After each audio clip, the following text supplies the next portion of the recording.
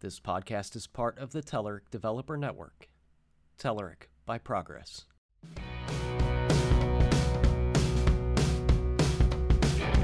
Hello and welcome to Eat Sleep Code, the official Telerik podcast. I'm your host, Ed Charbonneau, and with me today is my co-host, Brian Rinaldi. How you doing, Brian? Doing great, Ed. How are you? I'm doing good as well. So we opened the show as the official Telerik podcast, and I think we're going to continue on that path, but there's some things that we need to clear up first. So this last week, Telerik has gone through a rebranding, right? Mm-hmm. So we are officially Progress, and with that, Telerik will stay around. Telerik is going to be known as Telerik by Progress, so it's more of a product brand than a company brand anymore. That's right, yeah. Yes. So no more in the logo, the old Telerik logo is gone, but the Telerik name stays. Yeah, and we got acquired when? This was December, not this past December, a year prior, so like a year and a half now. So it's been a while. I think Telerik got acquired right before I joined a year ago. So that's right. Yeah. I think you were the first person on our team who was hired as a Progress employee. Yep. And now we are all Progress employees, and we all specialize in the brand of Telerik products. Right. Yeah. So Telerik by Progress products. Nothing should change with the show, but we just need to make sure everybody's aware. If you see Progress out there or Progress Software Corporation, that's us. So this week we had some really great articles with the Telerik Developer Digest, and we'll kick things off with a little article from one of our teammates, Todd Motto, and he wrote a great piece on the performance of the new Kendo UI spreadsheet control versus online Office 365 Excel. Yeah, this is I love this one, and not because I personally am all that interested in the spreadsheet component, right? It's not something I use that often, but what I loved about this article was the way he gets into how he profiled it and how he digged into the performance. And to me, that was the lesson. It's just not an article I necessarily, you could read this and not care at all about the spreadsheet, but you would learn a lot about how to dig into the performance of components and of web apps. Yeah, he does some really interesting stuff with Chrome DevTools and looks at timelines and what kind of requests are being made and stuff like that. And it's really interesting the way he dug in. I think you're right. That's one of the highlights of the article. It's just the way he attacked the problem, because he didn't have access to like what's going on behind the scenes of Office 365, so he couldn't really go into the source code or something and set up some kind of profiling on the back end. So he had to do it from the user side of things. Exactly. So I think. I'm hoping that some people who may have seen the title and thought, will come and give it a look, because I think there's a lot you can get out of it. Yeah, like I feel that I'm getting something from you, like spreadsheets aren't exciting or something. It's one of those. It's a necessary tool. I don't think anybody loves using them. I think people that are, accountants and finance folks love those things. Yeah, my dad will put anything. There's nothing in the world that he cannot turn into a spreadsheet. Even now that he's retired, it's like everything. He's like, well, I made a spreadsheet of that, and I'm going to share it with you. And I'm like, it's just, it's just some personal thing. But we have spreadsheets of those things. I've seen people do some really bizarre stuff in there. There used to be I don't know if it's a website or what it was, but you could download like these odd things that would run in Excel, and somebody actually recreated Pac-Man in Excel. Oh, yeah. Yep.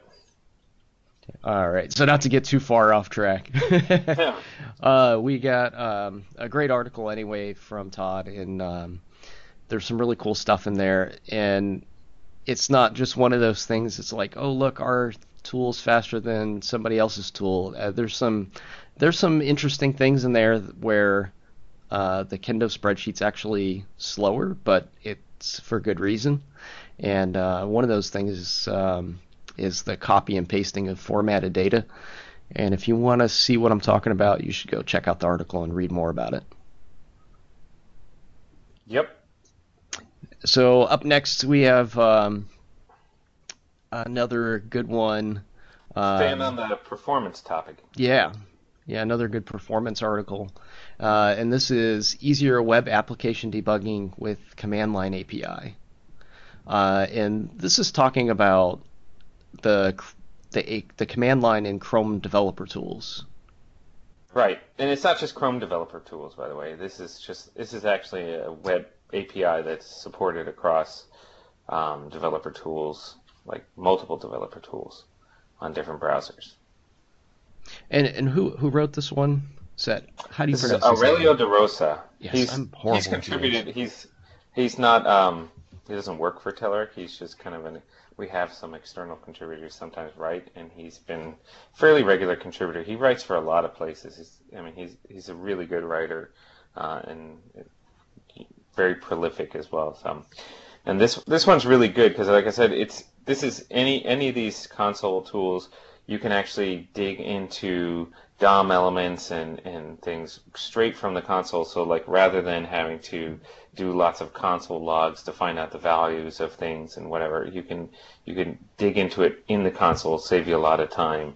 Um, so he goes into all of the aspects of this particular API and how you select things and how you inspect them and so on. Yeah, one of the cool things I actually didn't know about was all of these dollar sign commands that you can use in Chrome. Yeah. And so much like jQuery, there's this dollar sign operator that gives you what's being selected in the DOM. So when you're using your inspection tool, you can actually shortcut get what it's highlighting with these various selectors. Yeah. So Yeah, he's, and he's outlined those really well. he shows that, I mean, obviously, in this case, the dollar sign, there was some debate about the choice of using the dollar sign because people think dollar sign, they think jQuery, and this is actually using the underlying query selector underneath the dollar sign as opposed to using jQuery. And if you have jQuery running on the page, then there's issues of overlapping dollar signs, which he talks about how that all works. But in another one of the things that he gets into, which I think is also important, because it's something that is not as easy to do necessarily on your own, is basically being able to see what events are on a particular object in the DOM.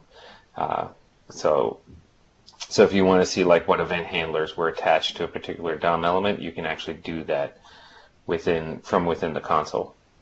Yeah, you can even break and stop, Yeah. the code from running when certain DOM elements have a change event and stuff Yep. without writing lines of code or anything to do that. Yeah. So there's really some handy stuff in there that, I mean, you could probably create a whole day's workshop about Chrome developer tools and how to use all the little various bits and pieces of it. Oh yeah. And More so, than a day. Yeah. Easily.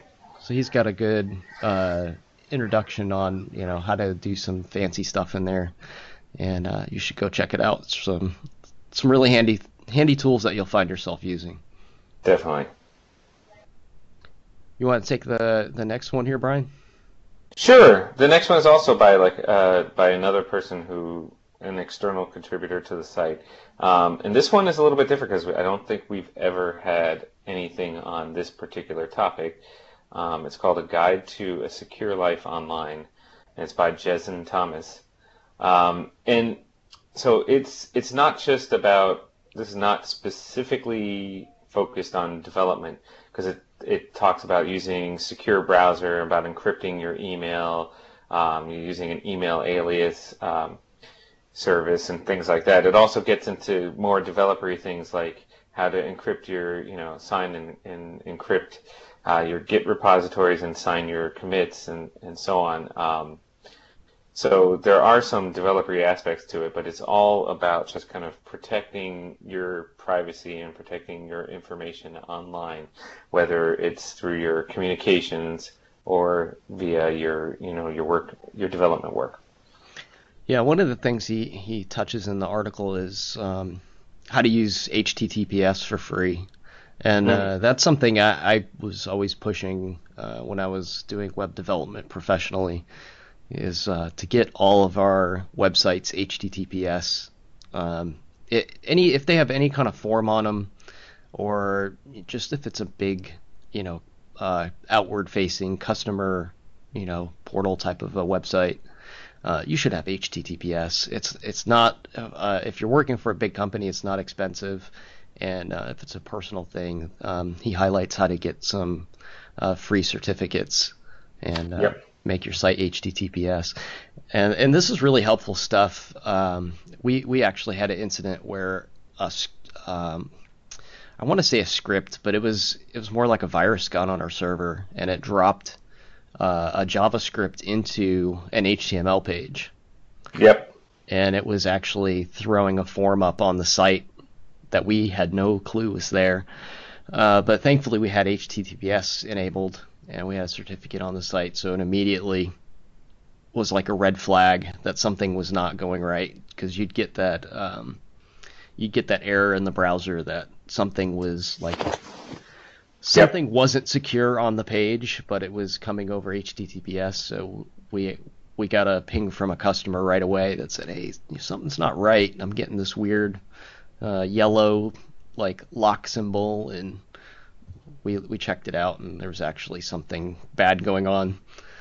Yeah, I've So had similar types of things happen where, um, you know, somebody had injected some JavaScript into the site somehow, and you know, caused weird, bizarre things to happen. They were. I don't even recall what they were injecting, some kind of ad or something like that. But anyway. yeah, ours was injecting a pop-up that wanted you to download a virus. Hmm. So it was really bad. Yeah, But that's we not good. we caught it right away, and after we found out, how it was caught and stuff, we deployed certificates on everything. And it was like maybe $100 a site for the year. And I was Yeah. like, if this protects our users, then it's worth the $100. I mean, really. Yep. But So even beyond that, it's a great like overall, you know, and he gives you all the services. yeah, So it's great overall, like everything related to, say, your work. You can use all these services and basically have, be secure across the board, at least as much as possible, right? yeah, and I like what you said about it being developer kind of focused, where you see a lot of these articles, and they're good articles. I'm not knocking them. They need to be out there and popular, and we need to Yeah. have as many as we can. But usually they're like how to make sure your Facebook stays safe, and it's Yeah. like we need one for developers. How do you keep your Git safe, and how do you use HTTPS for free? And he's Yep. done a good job of that. Definitely. And we just released a brand new version of our Kendo UI. So release 2 is out. That's our next big article that was on the Developer That one's on the. Digest. Yeah. Yeah. That one was from the blogs, actually. Yeah, this one's from Telerik.com/blogs or blogs.telerik.com. And to save everybody the usual, change log, I'm not going to sit and read a change log. There's some much bigger, better things in here, and that's why I wanted to cover it. Um, and that is, we have React components for Kendo UI.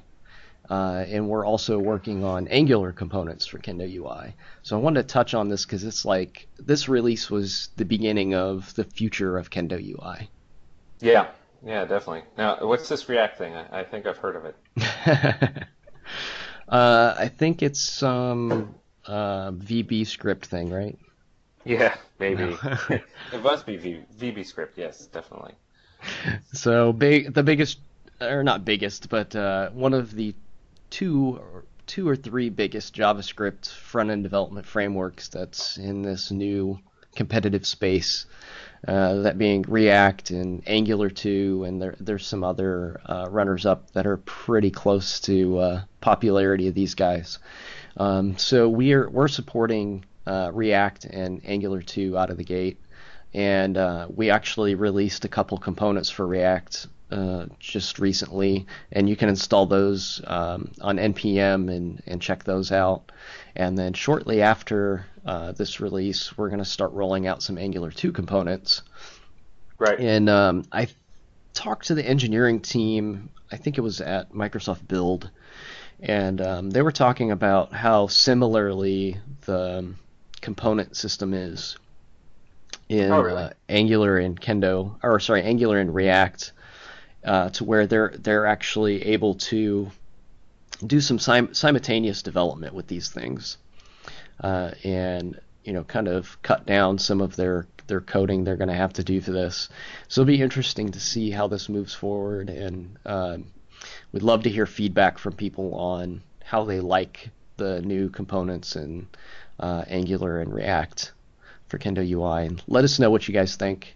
You can get in touch with us at developer.telerik.com or message any of us on Twitter, and let us know. Yep. And I think it's important to point out one of the things that brought me to Telerik, honestly, early on was that we tend to do things and not be prescriptive about how you have to do it, right? Like I Mm-hmm. love the fact that something like Kendo or even NativeScript, right? Like NativeScript supports Angular, but it doesn't require that you use Angular. And Kendo is going to be like basically, okay, you want to use Angular, you can use Angular. You want to use, um, you want to use React, you can use React. You don't want to use either, you want to use something else, you can do that too. And I don't think, when I came, before and I was a developer for so many years, so many of these things were like, well, if you want to use X, you have to do it use this framework, and you have to do things this particular way. And I've had a lot of experiences where that has caused me pain in my past. Where you buy into basically a whole stack from top to bottom, and one little piece of that stack falls off, and you're stuck in a bad spot. So I love the fact that we have products like this that don't necessarily prescribe to you how you have to do it, and we give you options. Yeah, and that's an excellent segue into the next part of this same release here. Another thing we released is a preview of the Bootstrap 4 um, theming for Kendo UI, and that's another thing. We leave it open ended for you to decide. Do you want to use Foundation, Bootstrap, roll your own CSS framework? But we're going to give you, Bootstrap 4 theming, and if you want to use that, you can. And what's really cool about this release of the Bootstrap theme is we're piggybacking on top of the Sass variables that Bootstrap 4 is going to use. So if you haven't heard yet, Bootstrap is moving from less to Sass. Right. So there's a little bit of a story there. We'll touch on that a little bit later.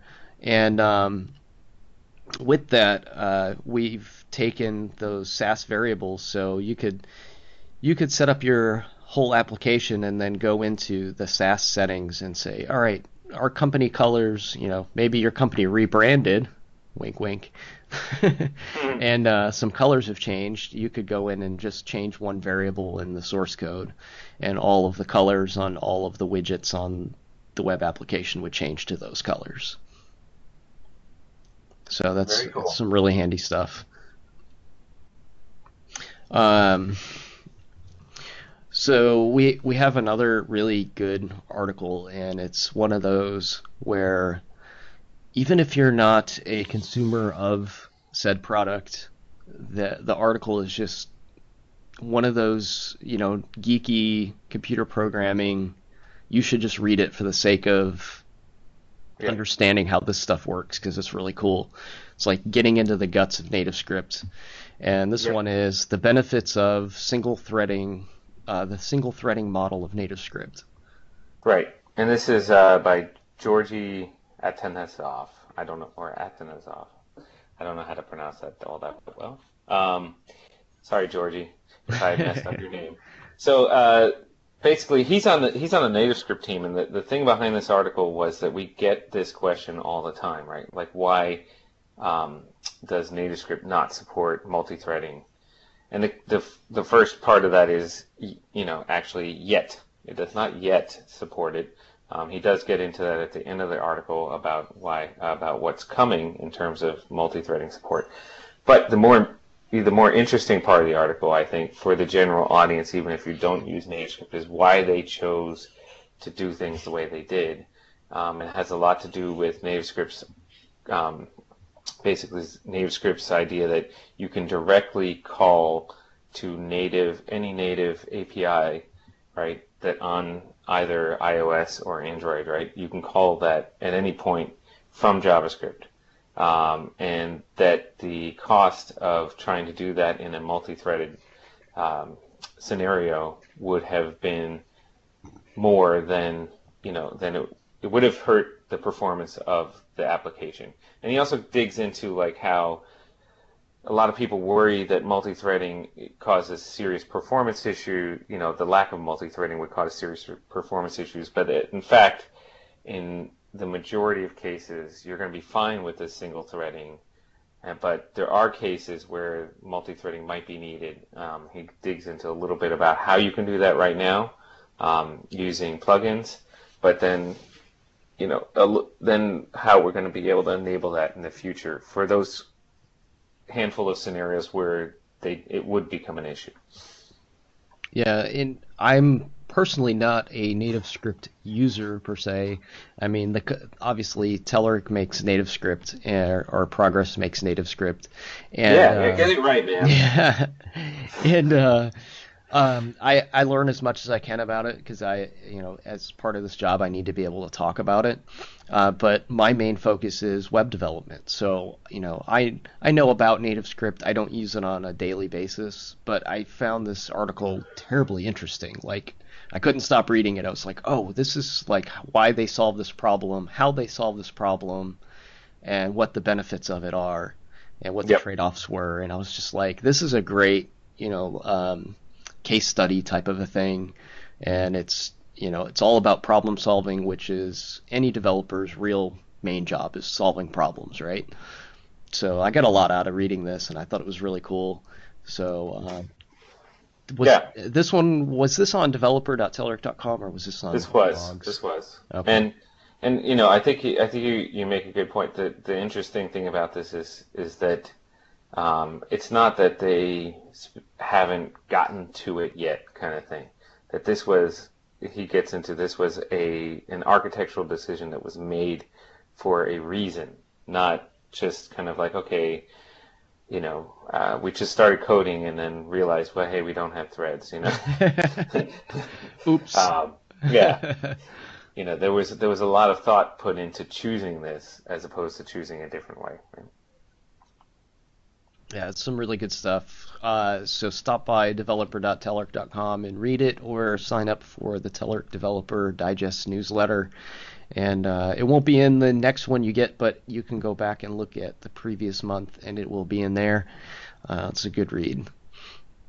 Next, if we have an article from a good friend of mine.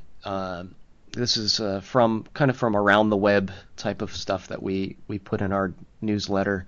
This one's by Chris Michel. He works at Treehouse, and he's a lead design manager there. And he's been working on the Sass and CSS code for the Treehouse application. So Treehouse is like a training website, and if you go on there and you're going through their training materials, you're using an application basically. Their app is the training site.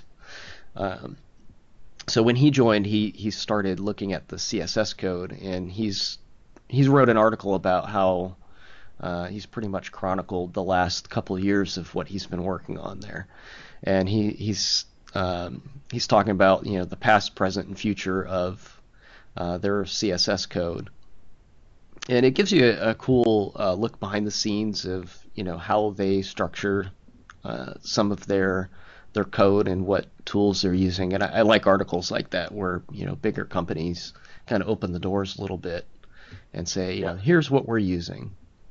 Yep. Yeah. Yeah. Um, So this what's one, that? What's that phrase? That they always used to use it at Adobe. Open the kimono, which is I thought was such a horrible phrase. But anyway, yeah, that yeah. sounds. Effectively, that's what they. So, it's just kind of giving you a peek inside the inner workings here. Yeah, and I thought this was really cool because he talks about how their CSS was kind of a mess, and they adopted Sass, and Sass helped clean things up, but they were learning this new pre-processing tool, so things weren't as great as they thought it would be, and they kept working on it as they learned Hmm. more about Sass. They got better at it, and then presently they're in this mode of refactoring things even further and adopting new naming conventions and stuff. And then he talks about looking ahead and what's coming up next. They're looking into linting tools to make sure that their naming conventions are being adopted across different developers and make sure everybody's on the same page. And I just thought it was a really cool look at things, and it's pretty interesting because I know the person that wrote this article, and he comes from a design background, but he's gotten a little more code savvy as he goes along, and it's interesting read from that perspective Hmm. to see somebody with that type of mindset, with a design mindset, looking at code and coming at it from a design point of view, and they're really coming along with this stuff and coming up with a system of making sure the code follows these conventions. And um, there's some things to be said about having a design perspective on code, like you're designing APIs basically. Yep. The UX or the developer experience of other people on your team matters. As it kind of comes through in the way this reads. It's really cool. Yep. I agree. Um, the next article is from it's from around the web, but it is a Telerik developer expert that wrote it. Right. So Matt Milliken wrote how to build a Slack bot using Node.js. Yeah, and I mean, I think probably a lot of us, I know we all use Slack, and probably a lot of our listeners already use Slack. It seems like everybody's already using Slack. So, um, and when, as if you're on Slack, you know that it supports bots, and most of us are already aware of the Slack bot as kind of the default one, but you can create your own bots that do all kinds of things, and that's what he walks through setting up using a tool called BotKit and using Node.js. So it's an interesting thing. I think there's a lot of innovation going on around bots right now. It seems to be everybody's really believes there's a big future in this way of interacting with applications via these bots, whether it's on Slack or other tools similarly. Yeah, Um, yeah. he covers some interesting stuff like how to handle incoming webhooks, slash commands, outgoing webhooks, and stuff like that. And he goes over what dependencies are involved and how to interact with the APIs. Yep. And he does a pretty good detailed explanation of all these things, and he makes it look surprisingly easy. So I hope it's as easy as he Yeah. makes it look, because like you said, a lot of people use Slack, and Yep. you can make some pretty useful bots, and you can also make some pretty entertaining bots. Yeah. I think uh, this is a topic we'll see more of. In fact, I know Jen already has an article that should be coming very soon on this similar topic of creating bots and a Slack bot, but using a different way of doing it. I have one that's similar, that about creating Alexa, the Amazon's Alexa you can create custom skills, they call them, which are effectively it's the same, effectively the same as a bot, except instead of writing, you are speaking, right? And it speaks back. So it adds interesting elements to well, how do I handle voice inputs and different things that people might say, and how do I turn data into something that's spoken instead of written or shown via UI of any sort. So there's all kinds of this whole thing is kind of, I think the fun thing for me as a developer is all the different challenges that you face in dealing with different types of interactions with users where it's not the typical UI that you're used to displaying to them. In fact, there may be no UI. Yeah, I think 2017 is going to be the year of the bot. Yep. I'll go ahead and make predictions now. It's only halfway through the year, but it seems like every big tech company is like bots, bots, bots Yep. at the beginning of the year. So by How next funny. year, That's the name of Jen's article, by the way. Bots, oh, bots, bots. It is literally. wow. So anyway, Yeah, there's some cool stuff, and I said jokingly on another podcast we were recording when Microsoft introduced theirs, I'm waiting for like the Yeoman bot, like where you pull up your development environment, and instead of command in your console like bashing it out, you just say, "Yo, give me a template for a web application," and it knows, you know, by the context that you gave it, what type of getting started template to throw together. Like, give me whatever the bot's name is, give me a Angular 2 web application. And then it bootstraps you a web application for Angular 2. that's cool. I need to write that. Yes, All do right. it. Get on it. I know. When I'm not busy with 100 other things, if I could sell it, I'd do it. All right, moving on. Another good native script application, and another article from Nick Raboy, Yeah, and and he's also a TDE, by the way. He's a yeah, developer expert. he's a TDE and he works for Couchbase, Yes. and he's written some really great stuff that we've put in our newsletter over the past couple months, and we're going to have him on the show eventually. I've been talking with him to get him on, and we'll Yep. do an interview with him. He's really a great author, and he comes up with some really detailed tutorial type articles. And Yep. this one is how to build a native script application with Angular 2 step by step. Yep. So it's a great tutorial if you want to get to learning Angular 2 and NativeScript, whether you have no Angular 2 or Angular experience or not. It just walks you through the step by step for building a mobile app. He also has, interestingly, just today on TDN, he published an article that walks you through the difference between creating a NativeScript app in plain old JavaScript and building it in Angular 2. So if you even want to get a little bit, take this another step and see if you want to see what the difference would be between not using Angular 2 or using it to build a NativeScript app. That So would good be stuff. Yeah, that would be really interesting. Yeah, and these step-by-step tutorial type articles are actually really difficult to write. Yep. So props to Nick on his attention to detail on these things. So make sure you stop by the website and check those out. Yep.